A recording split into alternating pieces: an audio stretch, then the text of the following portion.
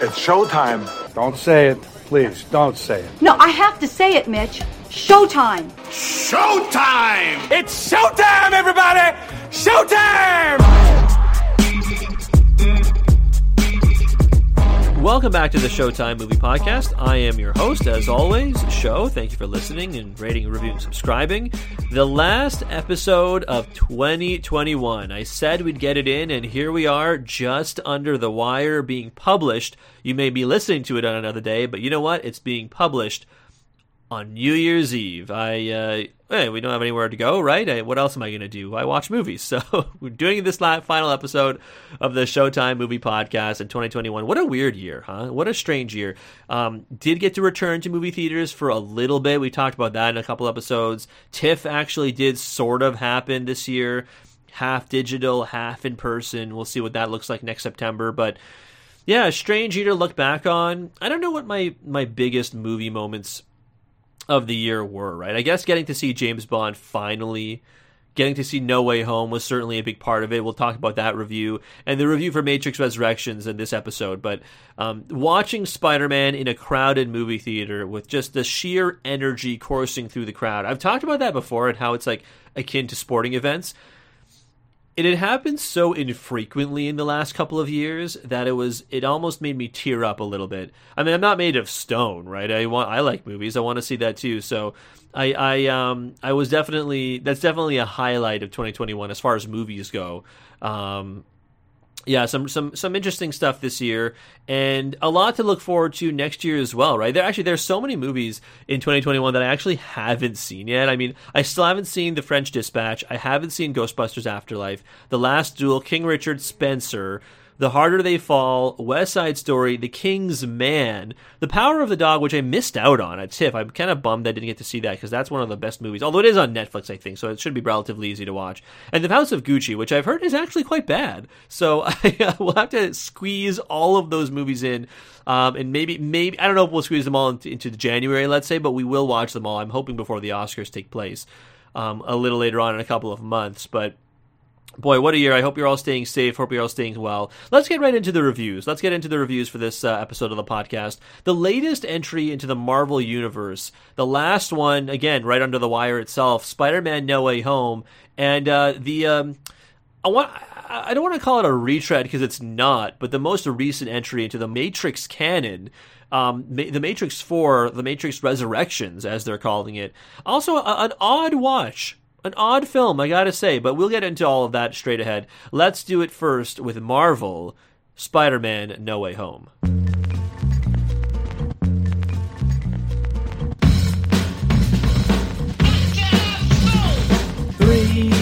That's a magic number. I should probably start this review by saying right off the bat that there will be spoilers in this review, because if you listen to this podcast with any sort of regularity, you know that, I like to talk about spoilers. It's easier to talk about when you can talk about all aspects of the movie, but also I feel like it's important to reiterate because, this is the biggest movie of the year. So, spoilers abound for this review of Spider-Man No Way Home. And right off the bat, I guess I'll just say as well that I really like this movie. I think it's important to acknowledge, first of all, that it is fan service, the movie. It is. 1,000,000%. There's no chance it's not.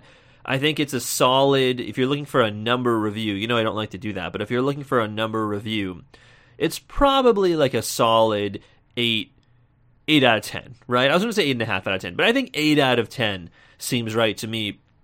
Mainly because I do think it relies a little too much on fan service, maybe a little too much on nostalgia, because of course, as the rumors suggested, Tobey Maguire and Andrew Garfield do reprise their roles as their own versions of Peter Parker and Spider-Man and are in this film. And you saw from the trailer certainly as well that we got all of their villains from their various Spider-Man movies. Or we know Topher Grace as Venom. I'll say that much. We didn't get Topher Grace as Venom, but we did get, of course, Willem Dafoe's Green Goblin, Alfred Molina's Dr. Octopus, Doc Ock. We did get Rhys Ifans' Lizard, i.e. Dr. Connors, and we did get Jamie Foxx's Electro. Electro did get a bit of a glow-up, which is kind of funny. They do acknowledge that he's not as transparently blue as he was in The Amazing Spider-Man 2, but we'll get to Jamie Foxx in a bit, but he was pretty good. I think The movie does use nostalgia and fan service, though, in a pretty good way, I would say, right? I think it's interesting to think that other movies may have done it in a dumber way or a way that made less sense, but I think utilizing Tobey Maguire and Andrew Garfield and utilizing their villains from the previous movies, I think essentially enabled John Watts, the director of this film, to tell a different kind of Spider-Man story. Because I guess, like, as it pertains to the MCU, right, like this version of Spider-Man, Tom Holland's Spider-Man, wasn't the exact Spider-Man we've all kind of known from the comic books and known from years of movies, which we're talking about now, but like, you know what I mean? Like, the Tom Holland Spider-Man had always been known as a kind of a protege of Iron Man, and then after Robert Downey Jr. left the MCU and Iron Man dies, you also see, you also kind of see that Spider-Man in Far From Home with Mysterio, Jake Gyllenhaal's Mysterio, you'd kind of seen that he had become the inheritor of, like, the Iron Man legacy, kind of, right? And this movie, I think, does a great job of removing all of that and getting back down to, I guess, brass tacks as far as Spider-Man is concerned. But it also, I think, gets to the core of what it means to be a superhero and what, more specifically, what it means for Spider-Man to be a hero. Because I guess, like, if you remember in Homecoming, I think Peter Parker, he essentially paraphrases the with great power comes great responsibility line. And I guess you, the viewer, like, I was a part of this at the time as well, I thought that implied that there was an Uncle Ben character who had said it to him at some point prior to the events of even Civil War, because that's where you meet Spider-Man for the first time in the MCU. And you know what I mean? So I think like you kind of made a lot of assumptions, and it's possible it was something that was said to Peter by Uncle Ben. But as far as it pertains to this movie, No Way Home, it was interesting because it felt a little more earned, right, from Marissa Tomei's Aunt May. Because it's funny, Marissa Tomei's Aunt May has kind of always been viewed as the, oh man, look, Aunt May's hot now type character. And it was kind of like a running joke, even going back to when, like, Iron Man is, like, flirting with her in Civil War and so on.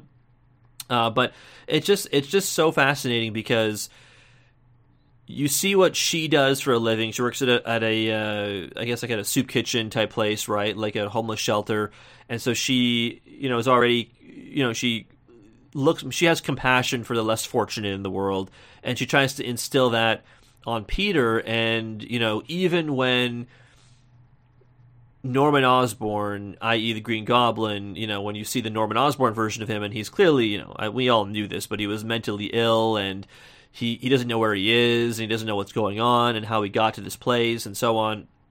Her first thought is that they should help him, and even after the Green Goblin persona takes over Norman's mind, even on her deathbed, she tells Peter, you must always help other people, and then, with great power becomes great responsibility. First of all, as soon as she said that line, you knew she was toast, right? Like, you knew she was donezo. But at the same time, it was interesting to see that you finally got that moment of, like, real gravitas for Peter Parker. So I thought it was really great. And then, of course, to see the other Spider-Men come in and tell their stories and talk about how their losses have affected them in life, and they each get their moments, and we'll talk about those in a sec, but it's just, I thought they used the fan service and nostalgia to great effect, whereas other movies might have just squandered it for, like, to get the audience to stand up and cheer, right? And don't get me wrong, like, they did cheer.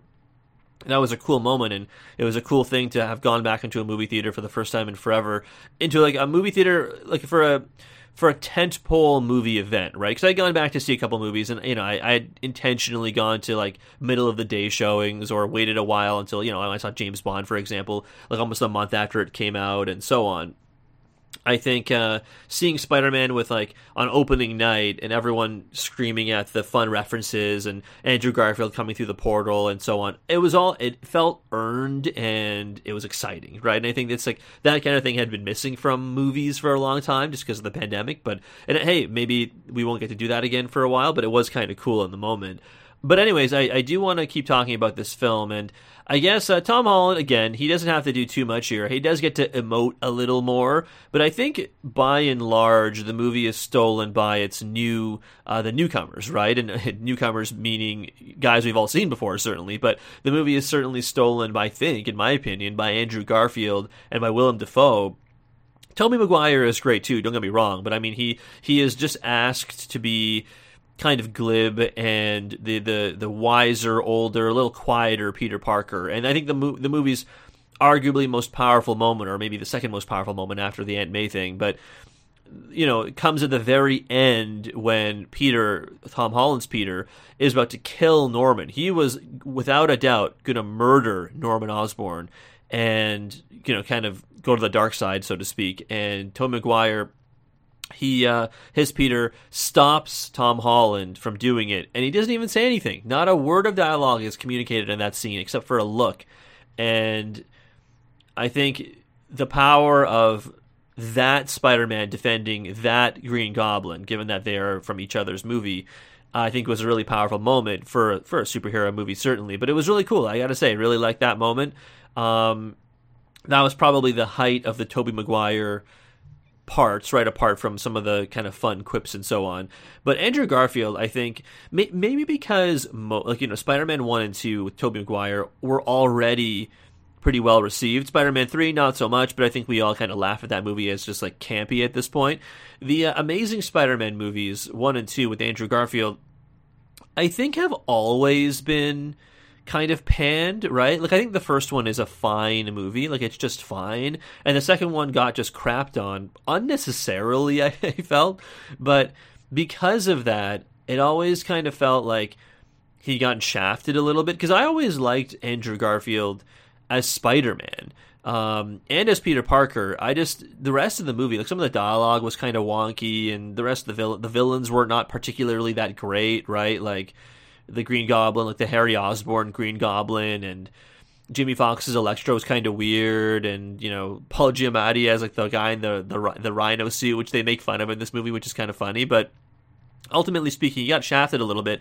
So it's kind of nice to see when he gets a little bit more support and they focus on him a little more, that I think it's very clear he is a good actor. We all knew that, obviously, right? But that he's a good actor as Spider-Man, right? So I thought that was kind of cool. He gets some redemption, just like kind of in a meta sense. He also gets some redemption in the movie as well, when Zendaya's MJ falls off the Statue of Liberty, and seemingly to her death, Tom Holland jumps after her. The Green Goblin whisks her away, and then I think in that moment, and I think it's wise they did it the way they did, because in that moment, I don't think a single person in that movie theater, anyone who was watching, actually thought they were going to kill arguably one of the world's most famous TV and movie actresses in Zendaya, in a Marvel movie, no less, right? I think everyone and their mother knew that one of the other Spider-Men was going to save her, and it made so much sense narratively to have Andrew Garfield's Spider-Man be the one to save her after he failed to save Gwen Stacy in that last movie, right? So I think they did a fantastic job of selling that, and how he looked sad, and they did kind of undercut it, which has been a criticism of mine of the Marvel movies. They did undercut it with some humor, but I think it was like they let the beat land long enough for you to be like, everyone for to cheer, and then he asks her, "Are you okay?" And then she asks him, "Are you okay?" And I don't know, that was another fantastic moment. Again, relies on your knowledge of the previous movies, but I think ultimately it was well done. I don't think this is a very hot take, let's say, but I think saying that Willem Dafoe was the star of this movie, I think is it's pretty straightforward, right? I mean, he was fantastic. He was so good. First of all, I went back and looked at some clips from Spider-Man 1, which I guess was just called Spider-Man, but for the sake of this discussion, just to be not confusing, let's call it Spider-Man 1. I went back and looked at it. He looks so similar to what he looked like then. It is uncanny. And of course, there's this moment. I can't believe we actually got this in No Way Home, but there was this moment from the original movie. This is the original clip. I'm something of a scientist myself. Honestly, when that moment happened in the theater for No Way Home, when they kind of retread that moment, it's weird to think I was only like one of like maybe like 5 or 6 people in the theater that actually like laughed out loud, which made me think to myself, like, did people not get the joke? It was a pretty like that is one of, in my opinion, the oldest memes to exist, period. Like, the only memes that are older than that, just in a general sense, that exist today are like, the internet's a series of tubes, right? Remember that? I think I'm something of a scientist myself, is one of the oldest memes I have ever seen, like in pop culture at the very least. And that, it was referenced in this movie, is nothing short of 1,000,000% hilarity. But Willem Dafoe is just fantastic. As Norman Osborn, he was good. But of course, as the maniacal Green Goblin, he's even better. They did a great job of kind of introducing him for the first time. When you see Willem Dafoe's face, I should say, when you see him, he smashes the helmet, and you kind of think to yourself, okay, he's buried the Green Goblin for now, but of course you knew he was going to come back. And the scene where they reintroduce him, where Peter's spider senses are tingling, that was really cool. Just in the way it was depicted visually, like he was kind of like in a trance or in some kind of fog of war type moment, and then he settles on Norman. And there was a point where Alfred Molina, who I haven't mentioned at all, but he was fantastic as well, in a much smaller role, but Alfred Molina looks at Willem Dafoe's Norman Osborn, and he goes, "Norman?" And Willem Dafoe barks back, "Norman's on sabbatical." And I knew at that moment we were in for a treat. I think they did a good job of depicting the Green Goblin as a particularly vicious version of this character, right? Like, maybe he always was like this, and it was just never shown so overtly. And I mean, don't get me wrong, like, we see the Green Goblin in the original movie, like, blow people up. Remember, he like throws the green bomb, the pumpkin bomb or whatever, into the office full of the people from Oscorp. He like literally, I think you see their skeletons. He like vaporizes them. So he like kills people. We know he kills people. But I guess in the MCU, we haven't seen this level of brutality. And also, I think they did a good job of selling how strong he is, because he like beats the snot out of Peter, and the resulting confrontation. And he just, boy, like Peter wailing on his face while he's laughing, and he's like smiling, and you know, I don't know, it was just a treat to see Willem Dafoe re-inhabit this character with a new kind of sort of costume, kind of sort of, a new take on it, but still the same. I really, really liked it. So Willem Dafoe gets 2 thumbs up from me, at least, because he was so much fun. But again, I think using the Green Goblin to be the one to eventually kill Aunt May, I think lends some poignancy to this, while they still cure him in the end. And again, at the end of this movie, how do I want to put this? Like, they essentially soft reboot Spider-Man is what they do at the end of this film, right? They soft reboot it because, from a real-life sense, there's a chance, however unlikely, that Sony decides to just say, all right, you know what, we're done making Spider-Man movies with you, Marvel. We're going to put Tom Holland in our own Spider-Man movies, which they could easily do if they wanted to. But I think given that No Way Home is one of the highest, I think it's Sony's now highest grossing movie ever, and it is easily the highest grossing movie of the year, despite having only been out in 2021 for a couple of weeks.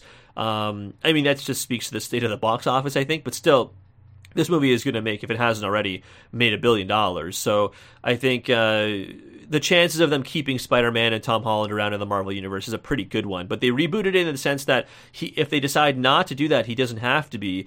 But also now that nobody, based on the end of the movie, Doctor Strange casts a magic spell.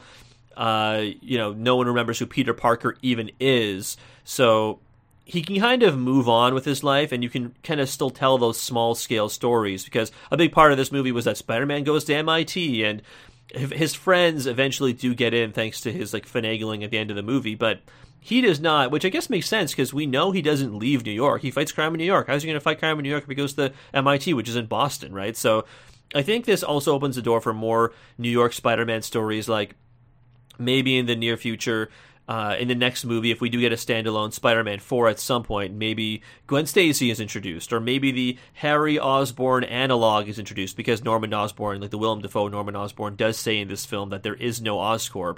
That doesn't mean there's no, like, Norman Osborn, but it does mean that it's not quite as prominent as it was at the time. And again, maybe they just decide to not go in that direction for a Norman Osborn. I know I've said on this podcast before I wish they did, but if they don't, then maybe what they end up doing is they go a different direction. We've already seen in Hawkeye, and again, this is a spoiler for Hawkeye, but we have already seen that the Kingpin is in Hawkeye, and I mean, the Kingpin and Spider-Man share a pretty colorful history as well, right? So we'll have to see in what directions they go, but it'll be really fascinating because, you know, Spider-Man's back to sewing his own costume, and no one knows who he is, and he's listening to the police scanner, and he doesn't have the resources of Iron Man anymore, right? So I think there's a lot of ground they can cover now that he's not the Iron Man protege anymore, right? So a soft reboot of sorts for Spider-Man and No Way Home. Ultimately, like I said, I really liked it. As for its place in the Marvel canon right now, again, maybe this is like being a prisoner of the moment / recency bias, but I'm immediately tempted to say it is a top 5 Marvel movie. Like, I would still probably take the original Iron Man.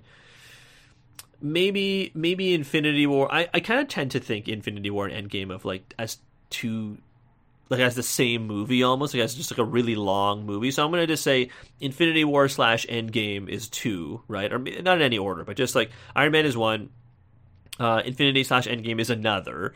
I'd probably still take Winter Soldier and maybe the original Guardians of the Galaxy. You know what? Maybe I'd take Black Panther over 2. So maybe this means that Spider-Man No Way Home is like in that 6 to 10 range. That seems about right to me, actually. Now that I've talked it through, that seems about right.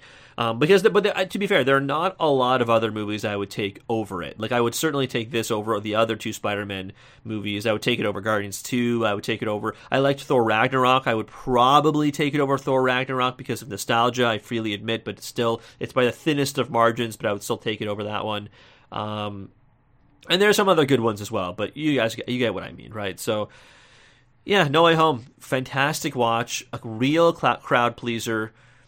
Am I influenced by the fact that I saw it in a crowded theater, didn't get COVID, and still managed to kind of be a part of the energy of the crowd? Maybe. That's definitely a real possibility. But at the same time, if that's the case, you know what? I don't regret it because it was so much fun that I would watch it again in a heartbeat, and I can't wait for it to come out on Disney Plus or on demand because I'm for sure going to watch it again as soon as humanly possible because it was just such a fun watch, right? And I will say this, maybe as to wrap up, if you are like 15 years old or some, you know, if you like, my point being, if you haven't watched the original movies, because I forget what the timeline was, but I think the Tobey Maguire Willem Dafoe movie came out in, 2001 or 2002?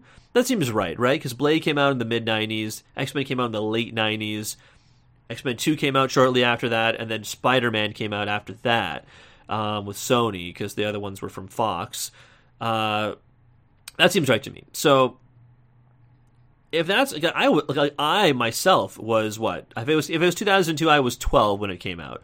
So that essentially means that if you're 15 now, or you're even younger, you will have very likely not seen those movies. And there's a chance you may not have seen Andrew Garfield's movies as well, considering where those movies came out, right? Like the mid-2010s, early 2010s.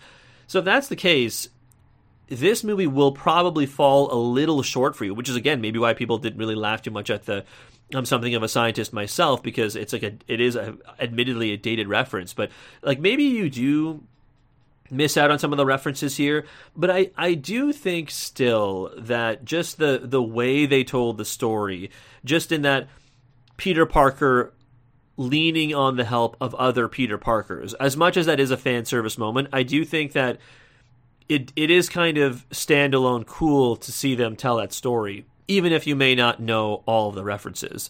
I didn't really talk too much about the other villains. I didn't talk too much about Alfred Molina or Reese Ifans or Thomas Hayden Church, right?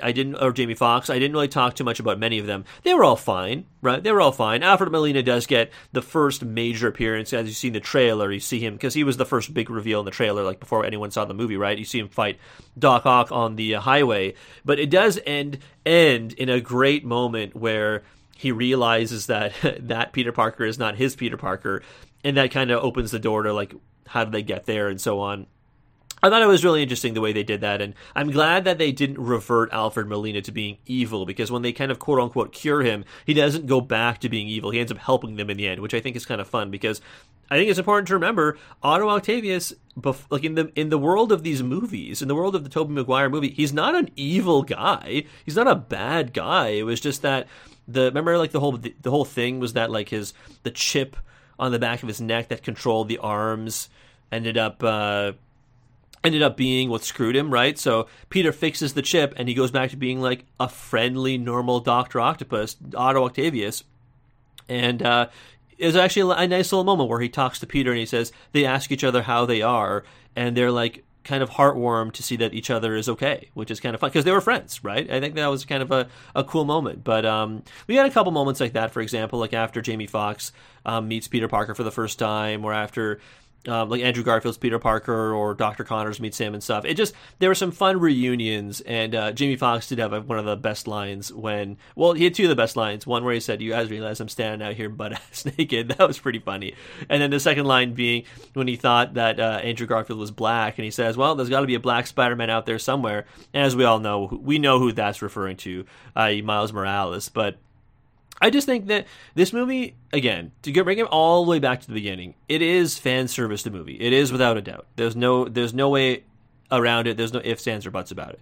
But I do think, again, the way they utilize the fan service and the nostalgia, I think tells a coherent story and leaves you satisfied in the end, both for the telling of the other Peter Parkers and Tom Holland's Peter Parker as to his place in the MCU, right? It does leave some questions at the end, but I think that's a good thing, right? Because now we can see wherever Disney and Marvel and Sony as well want to take this character, they can go in that direction. And heck, they even had Tom Hardy in for a fun little cameo in the after credit scene, and now they can do the Venom symbiote in their own way as well. It's not going to be Tom Hardy, I think, as we now know. But heck, I mean, if they decided they got enough of a great fan reaction from the Amazing Spider-Man version of Andrew Garfield, maybe they'll make an Amazing Spider-Man 3, right? Maybe they'll have Tom Hardy's Venom be one of the characters in the Amazing Spider-Man 3. They could easily do that because they've shown that Andrew Garfield is good enough to do it, right? So anyways, a lot of possibilities for Spider-Man going forward, and all of them seem pretty fun, but No Way Home, I'm glad it was one of the last movies they watched in 2021 because it was a great way to wrap up the MCU slate for this past 12 months. All right, let's skip right along to the next movie on the docket for today. Actually, I've been squeezing so many movies into each episode of the podcast that only doing 2 movies, kind of like we used to do when I first started this whole thing, it's kind of funny, right? I'm like, okay, we got to get to like 5 more movies in this episode, but we're actually only doing 1 more. So the next and last movie on the docket for 2021, crazily enough, our review of The Matrix Resurrections by Lana Wachowski. Come on!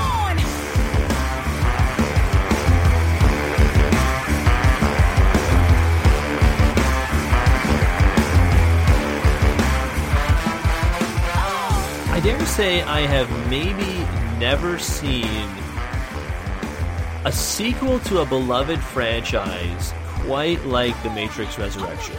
I think, first of all, when they announced that they were even making a Matrix 4, I thought to myself, what could this movie even be about? Because, the original Matrix movie is made by the Wachowskis. They're like an interesting story because they're so heavily philosophical while also doing some really crazy choreography action scenes. You know what I mean? Like, it's arguably one of the most famous sci-fi action franchises maybe ever. And The Matrix Resurrections kind of turns it all on its head, and I think it has now generated some pretty divisive opinions amongst the fan base. Generally speaking, I didn't hate this movie, but I can't quite bring myself to say that I liked it.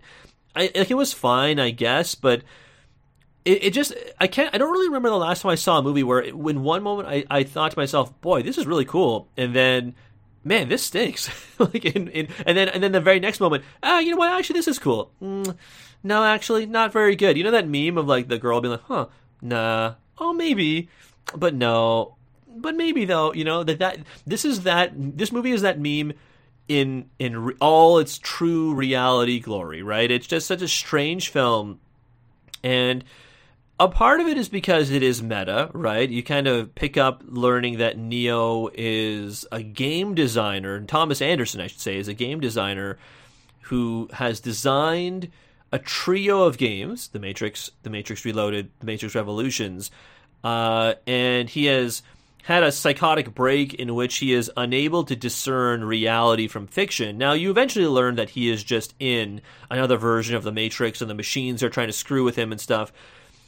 You know, it does sort of answer the question as to how he came back to life after the events of the first movie, how Trinity comes back to life after the events of after the events of the most recent movie, I should say, how both of them come back to life. And it does answer the question of where Morpheus is and how Morpheus is related here. It does answer the question of Agent Smith and so on. But I'm not sure that they're, like, satisfying answers, I think, is the problem. Like, you heard off the top, for example, the cover of the famous Rage Against the Machine song, Wake Up, and it is now sung. I forgot what the name of the band was called that does the cover. I generally speaking liked the cover. I listened to it after the movie, and I listened to it again before I did this episode of the podcast. And generally speaking, I thought the woman's vocals were fantastic. And I think, like, a large part of this movie, I think, does have to do, like, there's no way around it, that since they made the first one, the Wachowskis both came out as trans, right? And Lana Wachowski did do this movie without the help of her sister. But I think that does kind of play a large part into why Neo is not, like, he's not really the one. Like, he is, but isn't. And it's kind of like Neo and Trinity are both the one. And I think a large part of that has to do with, like, gender politics and gender identity and so on. I shouldn't say politics. That's not right. Mostly gender identity. And I really do think that, hey, look, I think they did a good job with it, but at the same time, just from, like, a movie-watching narrative standpoint, I think, like, I feel like the movie was so concerned with subverting what you thought was going to happen, right? Like, a large part of the first third of the movie with Neo questioning reality, that was fantastic. I think if the whole movie had been more like that, I think I would have enjoyed it a lot more. But once they kind of were like, oh yeah, by the way, we have to get to the lore of the Matrix universe with, like, what happened to Zion, and, like, Niobe is in this movie, and what happened to actual Morpheus, played by Lawrence Fishburne? What happened to him, right? Like, they have to get to all of those plot points, and it's kind of like they were like, oh, okay, well, we kind of paid our lip service to all the crazy stuff that went on in the first third of the movie, because the final 2/3, let's say, were kind of meh, I think. And here's the thing. When they did get around to explaining, like, what happened in the immediate aftermath of Neo sacrificing himself at the end of the Matrix Revolutions, and there was a machine war, apparently, like they had a civil war between themselves, and, you know, what happened with Morpheus and all that. Look, I didn't hate those answers. I didn't hate them. They may not have been immediately satisfying, but the problem was that they were interspersed by such boring action scenes that I was almost taken aback. Because if there's one thing and again, they make this joke at the beginning of the movie, like, what is synonymous? Because they're talking about how the game studio and this, like, fake reality at the beginning of the movie, in the Matrix, in the new version of the Matrix at the beginning of the film, they talk about how the studio, Warner Brothers, they actually say this in the movie, that Warner Brothers has dragged them all out to make a Matrix 4, and so they're all talking about what the Matrix 4 is, right? Like, what does the Matrix mean to people? And so people say, is it trans politics? Is it action? Is it this? Is it that? Is it breakdown of the capitalist fascist movement? Is it blank? Whatever people have discussed about the Matrix in the past 20 years, they kind of spewed in that scene. And one guy's like, what do people think of when they come to the Matrix? It's bullet time, action sequences, right? And you know what? As funny as that is, and as kind of self-referential as it is, I think that's fair. I think that is actually valid, which is why I think a lot of people are disappointed with this, because the action sequences, like, if you think of the famous action sequences from the first movie, right? What do you think of? You think of the bullet time sequence for sure, but you also think of the fight in the subway, right? When Agent Smith goes, like, remember he's, like, going, like, punching him like 1,000,000 times and so on. You think of a lot of those scenes. You think of the insane sequence in the lobby when they have, like, the bags of guns. Remember that? And then in the second one, the famous fight with, there's so many different fights in the second one, but, like, you think of the fight against the bajillion Agent Smiths in that like basketball court. You think of the highway fight, right? Like the car chase, the very lengthy car chase with like the ghost twins. You think of the right before that. You think of the fight. I guess it was this all one sequence, but the fight in like the lobby of the Merovingians, like fancy like penthouse or whatever, right? Like you think of all of those. The Merovingian does, by the way, have a fantastic, very brief, kind of unintelligible cameo in this movie, but it did make me smile. But you think of all of those moments, right? All of the even biggest set pieces in this movie. For example, there's one on a train. And I think the final set piece where they fight in this cafe, and the cafe is called the Simulate. I want that to be real so badly. Please, someone, if you're listening, make the Simulate. Make that a real. I don't care where. Just make that into a real shop because that is absolutely hilarious. But I don't know. I just feel like they were. It wasn't like they were bad inherently. It's just like the cuts. Like you're about to see someone land a punch. And then it cuts to a different character doing something else, right? And I think I've complained about this before, but it's almost like it was a very like westernized way of depicting a fight, right? Like a hand-to-hand fight. And I think that maybe it suffered because the original choreographer who did the original Matrix movies and, of course, did Crouching Tiger, Hidden Dragon as well, that person did not return. Bill Pope, who was the original 3 cinematographer, that guy did not return. And I think in the previous years, like after Revolutions came out, I think he had said that he was miserable while filming the original 3, and he worked with the Wachowskis a lot. So I wonder if they had some kind of falling out. But those two did not return, and I think the movie was worse off for it. Like, I think if everything else was the same and those two returned, I think even just the way it looked, like visually, it would have been more appealing. Because I think that was the main issue with this movie. It just didn't look very nice. The other part of it that I kind of had a problem with it too was simply that every time anything important happens, they cut back to a scene from one of the first 3 movies. There was a cool part, for example, where like Neo walks through into a theater and he sees like the projection screen is torn, and on the projection screen is Lawrence Fishburne's Morpheus from like the scene where he hands Neo the red pill or the blue pill. And that was cool because it looked visually interesting.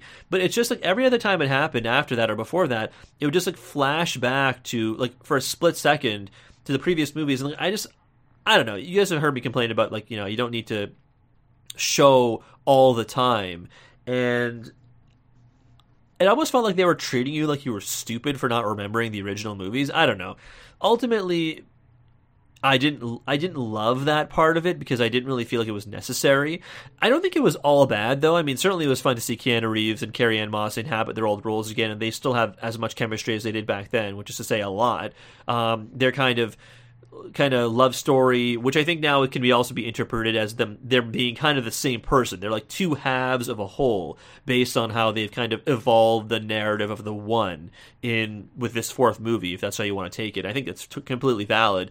But the new additions of Jessica Henwick, Jonathan Groff, Neil Patrick Harris, and Yahya Abdul-Mateen, I think were all phenomenal, right? Like, for example, Yahya Abdul-Mateen is a computerized, like he's a former agent who becomes like is awoken to being Morpheus within the Matrix. So he's not he's not a real person. He's a computer program who is now Morpheus, and of course he's not played by Lawrence Fishburne. Is played by Yahya Abdul-Mateen. And I guess the idea being that like this is a new Matrix, so all of the characters who you know and love kind of look different. I think that was a cheap explanation for essentially why Lawrence Fishburne and why Hugo Weaving as Agent Smith are not in this movie, because Jonathan Groff is now Agent Smith. I do think that Jonathan Groff was my favorite addition, just because it seemed very nuanced, because he was kind of being Agent Smith while also not being himself as well. It was like Agent Smith 2.0 and Morpheus 2.0, which I thought was kind of interesting. But again, when they fight, they didn't do anything interesting with it, right? Like they didn't do anything interesting like when Smith has Morpheus captured and they go to rescue him and so on, right? With the infamous lobby scene like we talked about. They just don't do anything interesting like that, which is kind of a shame. But either way, the performances from those two were, I think, good. Even if it doesn't really, it's not really explained particularly well. I just think it was just in the moment they were good to see. Neil Patrick Harris as kind of the new architect. He is called the Analyst. I'll take Neil Patrick Harris on anything I can get, but I thought whereas the architect was kind of precise, cold, calculating, speaking in a monotonous tone, lifting his eyebrows sometimes, techno babble and so on.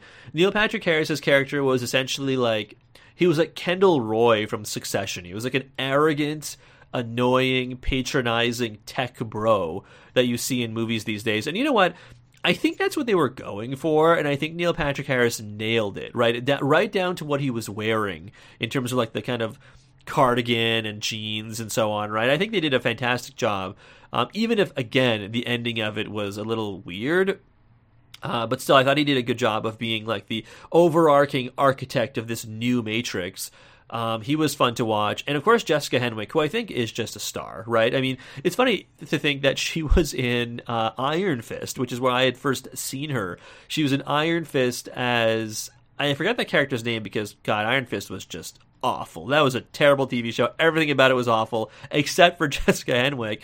And you also remember she was in Game of Thrones very briefly as one of the Sand Snakes. I think they did her a little dirty in that one because they did all the Sand Snakes dirty in Game of Thrones because those are the bad seasons of Game of Thrones. But she was also one of the pilots, again, very briefly in some of the... I forget if it was The Last Jedi or if it was The Rise of Skywalker, but either way, she was in some of the sequel trilogy movies for Star Wars.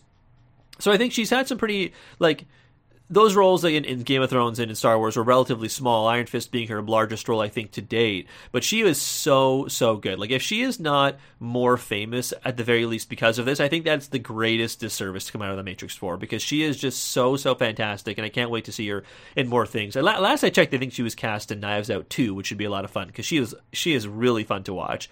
But I think apart from those four, and apart from just seeing the old versions of Keanu Reeves and Carrie-Anne Moss as Neo and Trinity, The Matrix Resurrections just seemed kind of unnecessary, right? And I think they kind of allude to it at the beginning of the movie where they basically say, look, the studio's making us do this. They're dragging us back out. Warner Brothers wants the Matrix 4. They want to make some money. They're making us do this. You might not like it, but here we go.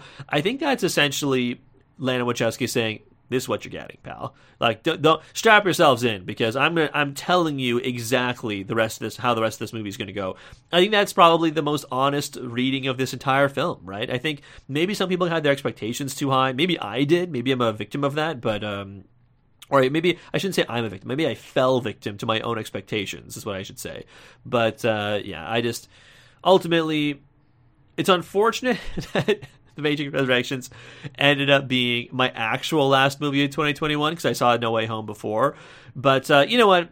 I'm glad I saw it because I was a big fan of the original movies. And you know what? Those movies will always be there. I can always kind of pretend this one doesn't exist. I did actually like the way they took the lore of Zion, the new city Io, and the way machines have evolved and so on.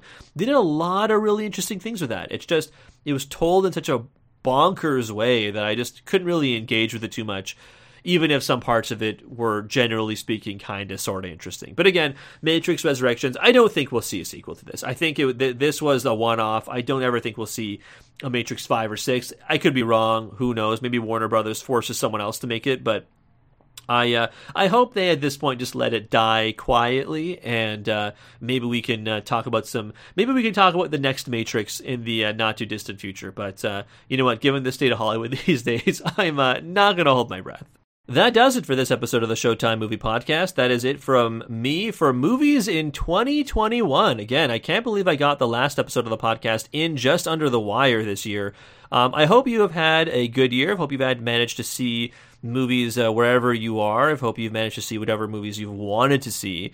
And heck, whether it's the MCU, whether it is West Side Story, whether it's The French Dispatch, I hope you've managed to see whatever it is you want. In 2022, I think we're going to be looking forward to the Oscar window, right? I guess it's kind of already opened, but we're going to be looking more at those movies. We'll maybe look back to some of the movies I looked at TIFF and maybe get to some of the ones I haven't watched already, specifically The Power of the Dog, The French Dispatch, and so on. I don't think The Matrix or Spider-Man will be getting nominated for too many Oscars. I suppose it's possible maybe like a special effects Oscar for No Way Home, because they do some interesting things, but ultimately speaking, I doubt it. Coming up too, I think in a couple of weeks, maybe even less than that, we'll get Josh Goldberg, my pal, on for a chat about the state of the Marvel Universe. We haven't done that in a while. Josh came on with me, I think, a couple of years ago now to chat about the state of the MCU at that point. So it'll be fun to kind of take a second look around to see what's going on in the MCU. Again, I know some of you may be more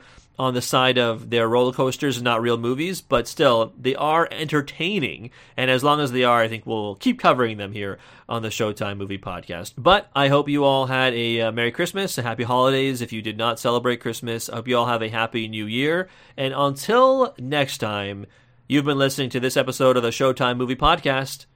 Have a great night. Merry Christmas, you filthy animal. And a Happy New Year.